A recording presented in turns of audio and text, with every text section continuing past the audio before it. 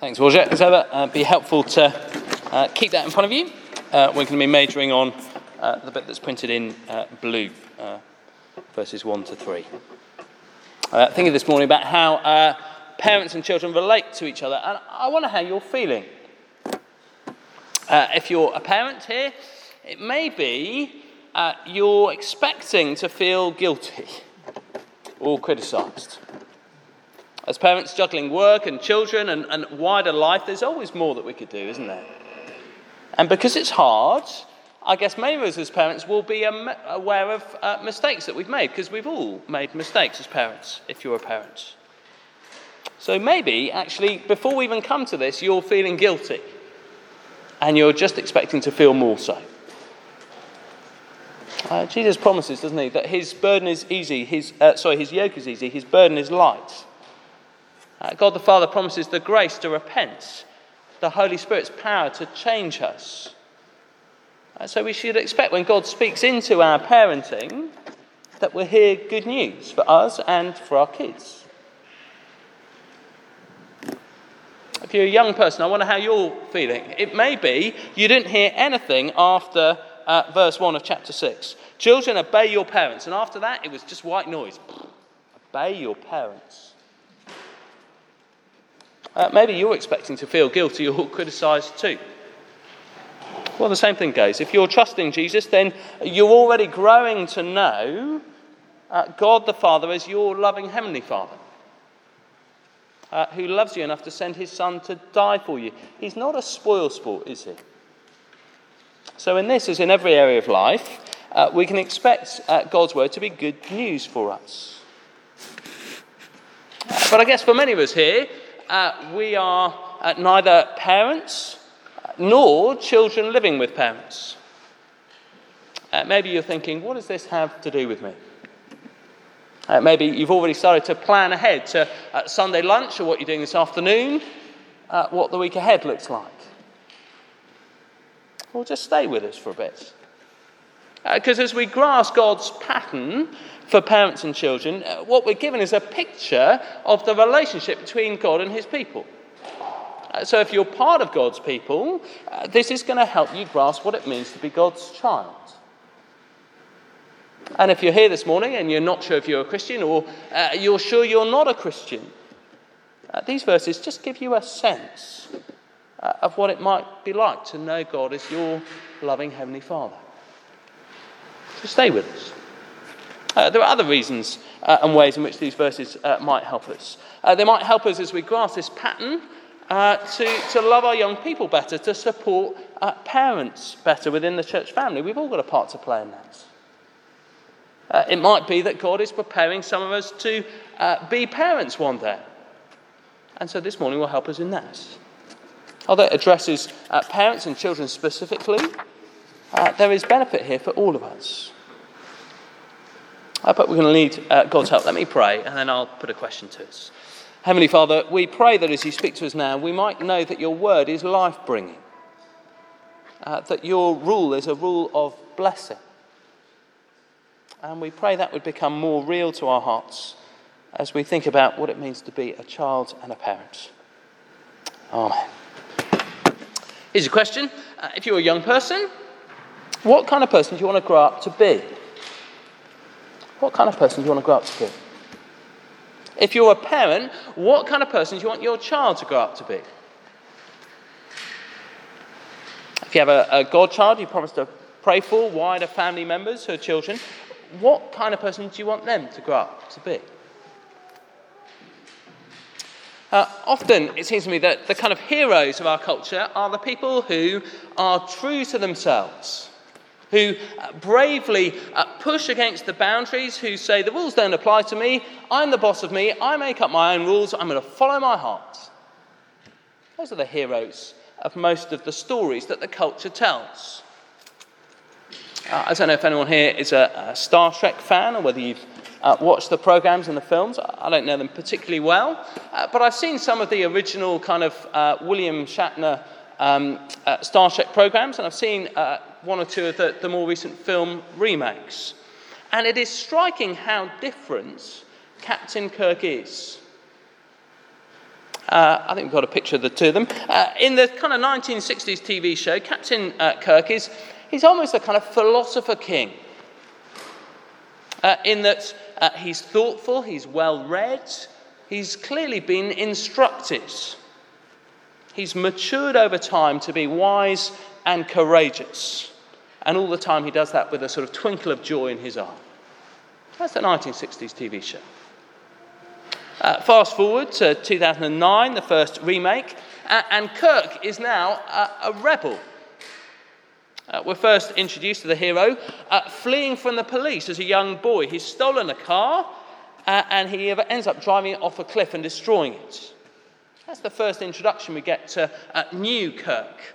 He isn't matured by instruction or training. He jumps straight in the captain's chair because he has the courage to follow his heart. That's what makes him the hero. So I think that change reflects a change in our culture. We're suspicious now about authority because it can be misused. We're much quicker to celebrate individualism, to celebrate instincts. I'm the boss of me, we say. I make my rules. And we encourage one another to imitate new Kirk, to strive courageously, to follow our hearts. Here's the thing, if that is anything like what you believe, if that is anything close to the person that you want to grow into or you want our children to grow into, then you won't like the idea of obedience here. You won't think much of Ephesians 6 at all, in fact. You won't want to be the obedient child that God wants you to be, or to receive or to give the training and the instruction that parents are called by God to give. So I want us just to take a moment to think about this idea of freedom and following our hearts, just a little bit before we come to the specifics of parents and children. Imagine, if you will, a locomotive, a train surging along its tracks. I see the train and I think to myself, look at the power, look at the beauty of that train. It has so much potential. What a shame that it is constricted to the confines of the track. The train should be set free to go its own way. Let's see what it does if it's taken off the tracks. And what would happen? Without the tracks, how free is the train? Very quickly sinks down into soft earth and goes nowhere. We understand that when locomotive trains, they're made for tracks. That's where they are most free to be trained, if you like, to fulfill and to enjoy their surging power, their beautiful engineering. It's on the tracks. As human beings, we were made to know and to love God and to live under his life-giving rule. Those are our tracks. And when we say, I'm the boss of me, I make the rules, we're denying who we are. We aren't made to lay down our own tracks. We're made to surge along God-given tracks. And if we believe that, we'll live differently, whoever we are. And we'll live differently as children and as parents. See, what did Jesus mean when he said in John 10, I've come that they may have life and have it to the full? He was talking about the soul-satisfying joy that comes from life lived with him and for him, not living without him. What was Jesus offering when he said in John 8, if the Son sets you free, you'll be free indeed? He wasn't holding out a strange kind of freedom that is away from his life-giving rule. No, that's a false freedom, ruling ourselves. See, when Jesus calls disciples to deny themselves, take up their cross daily and follow him, he isn't saying, live as if you are the boss of you. Psalm 14 verse 1 says, the fool says in their heart there is no God. In other words, it is the fool who says, I'm the boss of me, I will make up my rules, I will lay down the tracks of my life, I will recognise no authority but my own. Living in God's world as if there is no God is not heroic, says the Bible, it is foolishness. It is not living well, it is racing off a cliff. What kind of person do you want to grow into? What kind of person do you want our young people to grow into? Is it following your heart, living by your own rules as if there is no God in the world? Or is it following Jesus, living by his life-giving word, enjoying life with him? Surging along the tracks as human beings means maturing into somebody who knows and loves Jesus as our Saviour and King, and who therefore lives with him with courage and with wisdom and with joy. If that is what you want most of all for yourself, for your children, you'll live differently. And the first few verses of chapter 6 help us with that. Before we dive into them, and we really are just going to look at 3 verses, it's worth just reminding ourselves of where we've gotten to in Ephesians, what God has already said to us. We've seen, if you like, God's big plan is to bring all peoples together under Christ. Through Jesus, God's enemies become his friends, not just with him, but with each other. And this new community, this new family, the church, is called to be a kind of walking, talking picture to the world of what God is like and what God is doing. And so different relationships, different roles are in different ways a picture of that. And the good news is that children and parents have a part to play in painting this picture. To show fellow Christians, to show the watching world what God is like and what God is doing. And as they do that, to enjoy the blessings of Jesus' life-giving rule. See, the relationship between Christian parents and their children is to form those children. Parents are to imitate God in the way that they love their children, so that children learn to trust and obey their parents, and so they're prepared to trust and obey God. Let's have a look together at how that works. We're focusing on just the kids this week. We'll get to the parents next week. Verse 1, children, obey your parents in the Lord. We're just going to think about what obedience is and why children are to obey. Firstly then, what is obedience? Here's a working definition. It's on the sheets there under the reading. Obedience is, I think, saying in our hearts, because you asked, I will do it. Because you asked, I will do it.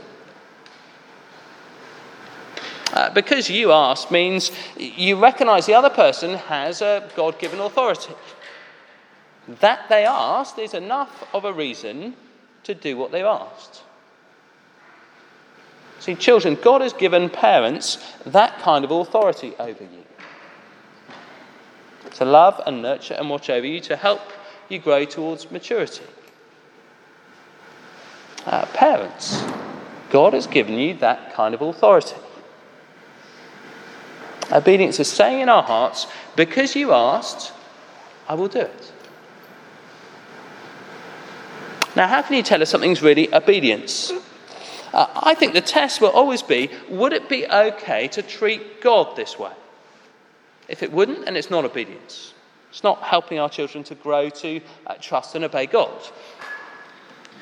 So here are some examples of what obedience isn't. It'd be obvious that saying no and not doing what you ask, that is not obedience. The test then, would it be okay to treat God that way? To say, in effect, to God, I'm the boss of me, I decide what's right. That wouldn't be okay with it. That is practicing to be a fool.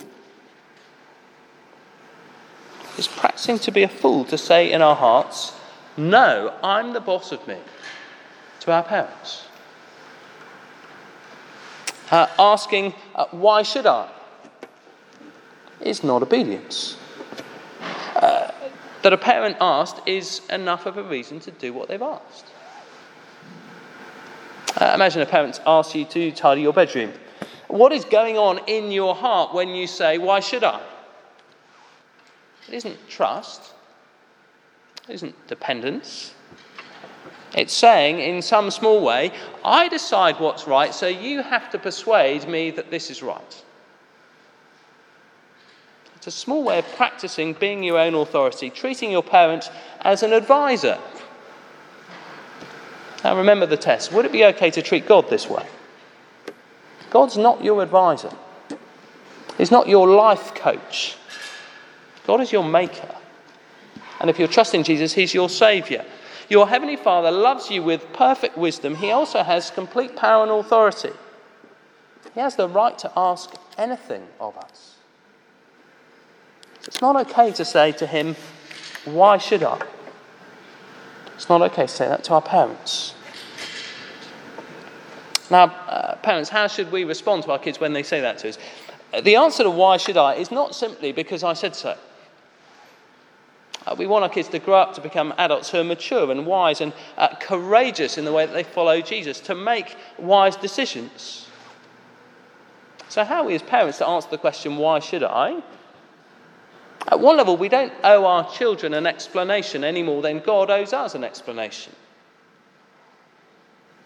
But while God doesn't always tell us why he commands things, he normally does, doesn't he? Why does he tell us? He tells us what he loves to help us love him and to love like him. He tells us how he acts in order that we might act like him.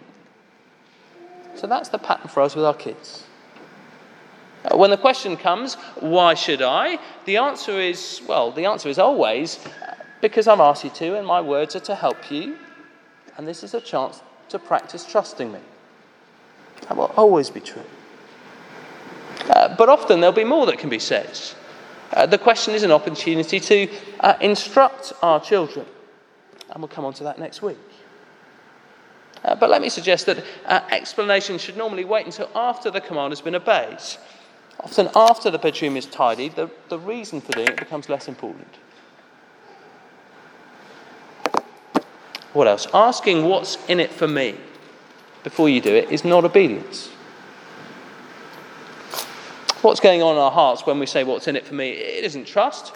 It isn't loving others the way Jesus does, putting others first the way Jesus does. Asking what's in it for me puts my interest first, isn't it? It's practicing living like we're the centres of the universe. It's practicing living like a fool. What's the test? Would it be okay to treat God like that? God, before I obey you, can you explain what's in it for me? That is saying, I don't trust you to be generous. I don't trust you, God, to be wise. I don't trust you to lovingly do what is best in my life. I think you're mean. I think you're a spoilsport. And I want to try and negotiate a better deal with you. God gave his son to die, to save us from death and judgment, to share his life and his joy with us. To ask what's in it for me is foolishness. It's not okay to say that to God. It's not okay to say that to our parents. Lastly, and obviously, delaying is not obedience. What's going on in our hearts when we delay? Can you tidy your room? I want to play my console. I don't want to tidy my room. I'll do it later. What's going on in our hearts then? That is saying, my priorities come first. My comfort comes first. I'll fit in what you want later, when it suits me. It's another way of saying in our hearts, I'm the centre of my world. I'm the boss of me. And that is foolishness. See, the trouble is what we practice, we get good at. So let's not practice foolishness. When our boys were younger, we had an expression in our house: obey, straight away, hooray. When you're 2, you can understand that. And we still use it, because we still want to practice that. What you practice, you get good at. That's why we're encouraged here to practice obedience. Saying in our hearts, because you asked, I will do it. Why should I? Says, I'm in charge. God or my parents, they're just an advisor. What's in this for me? Says, my interests decide what I do. I'm living for me. I'll do it later. Says, I set my priorities. My comfort wins. See, children are called to obey their parents as a picture of how Christians obey their gods. And to do that, to prepare and form them for a lifetime of joyful obedience. Now we know that's hard, don't we? It's no good as adults saying, back in the day we used to do it, back in the day we had it easy. We didn't. We found obeying hard. We needed God's grace. So do our kids. Let's have a look together and see where that grace comes from. As we close, two motivations for obedience. The first is there, verse 1. Children, obey your parents in the Lord. Do you see that? And children are to obey to please God. Every time a Christian child obeys their parents, it's an act of obedience to the God who commands us to obey our parents. When we obey our parents, we're saying, I'm not the boss of me. God rules me. God loves me. This is his world and he controls it. He's placed this parent over me to protect me, to mature me, to bless me. And to please him, I will obey her. See, practicing that is practicing wisdom. That is growing in maturity. Paul goes on to explain it with the commandment, honour your father and your mother. Children, why do you honour your parents? What is your motive for doing it? It is to please the God who gave you your parents. It's not, therefore, about how good they are. Parents make mistakes, just like children do. Although they're older, so hopefully they won't make as many. They've had more time to mature, to know God, to live well in his world. But parents make mistakes. Our parents are sinners, just like their children. And they will need to apologise to God, they'll need to apologise to their children. The motivation for children to obey their parents is not that parents are perfect. No parent is. You obey to please the God who gave you your parents. That's true of your biological parents, that's true of adopted parents, that is true of step-parents. God gave them to you. And so you honour them. I think we've got a picture. Think of the US Marine Guards. US Marines, they guard the White House. They stand to attention where the president passes. They polish their boots, they iron their uniform as a way to honour him. They open the door for him, they salute him as he hops on the helicopter, all that sort of stuff. Now, over the years, there have been some better presidents and there have been some worse presidents. But they obey just the same. They salute just the same. They polish their boots just the same. Why? They don't obey because of the person. They obey because they're the president. Children, you don't obey your parents because of the person. Although, let's be clear, obedience is much easier and children grow to maturity much more straightforwardly where their parents are godly. But children, you obey because God has given you your parents. You obey to please the God who gave you your parents. That's one reason. The second reason, there in verse 3 for us. God makes a promise. He says, you obey your parents, you honour them, so that it may go well for you and that you may enjoy long life on earth. See, there are all kinds of wonderful blessings that go with living under the authority of a wise and loving parent. If we had more time, we could get a flip chart out. People could throw out suggestions. There would be loads. There are all kinds of blessings that go with having a wise and godly, loving parent. Children, I guess, learn that God is good and kind. They learn that true freedom is not I make my own rules. It is joyfully living under King Jesus' rule. True joy is not found in getting our own way, but walking in God's ways. Children learn that maturity is desirable and good, that living God's way is the best way. Now, we can spiritualise those in all kinds of ways. Living with Christians ought to mean that a child hears about Jesus. They see what it looks like to follow him. They taste the joy of knowing Jesus. But at a much more functional level, what Paul is saying here is kids live longer if they honour parents who are worth honouring. Given the recent spike in knife crime, it's not hard to see that, is it? Now, this is a general promise to society, I think. It's not a particular promise. It's not a licence to judge parents or children when things go wrong. But at the same time, we don't want to be naive about this. Maybe as a culture, we do need to repent in various ways, to turn away from the way perhaps we have been doing things and towards God's pattern of raising children. This verse warns us life will go better when we follow his pattern. Saying in general, somebody who knows Jesus and loves him as their Saviour and their King, who therefore lives with him with courage and wisdom and joy, that child will live better for longer. It's interesting, isn't it? We often, if you use the word obedience, we don't immediately think of that as a very positive thing.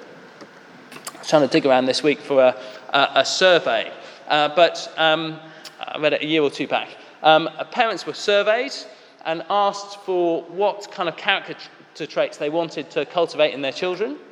It's the same survey that was done 40 or 50 years ago. 40 or 50 years ago, obedience was in the top 3. Today, obedience wasn't in the top 20. Culturally, it's not something we aspire to. It's not something we see as positive.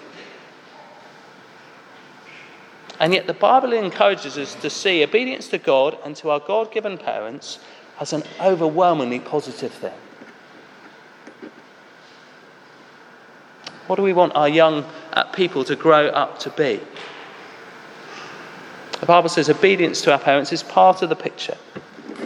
If we want them to mature into someone who knows and loves Jesus as their Saviour and King, someone who lives for Jesus with courage and wisdom and joy, then that begins, amongst other things, with obeying our parents. It may still be that some of us are feeling guilty, that some of us are feeling criticised. It may simply be that you're reading this and you feel the weight of it, the hardness of it, and therefore you feel your need for grace.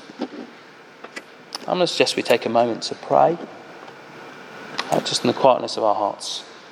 Maybe you want to pray for yourself, your children, your parents. Maybe there are things you can thank God for. Maybe there are things you need to repent of. And then I'll lead us in a prayer together. But let's have a moment of quiet.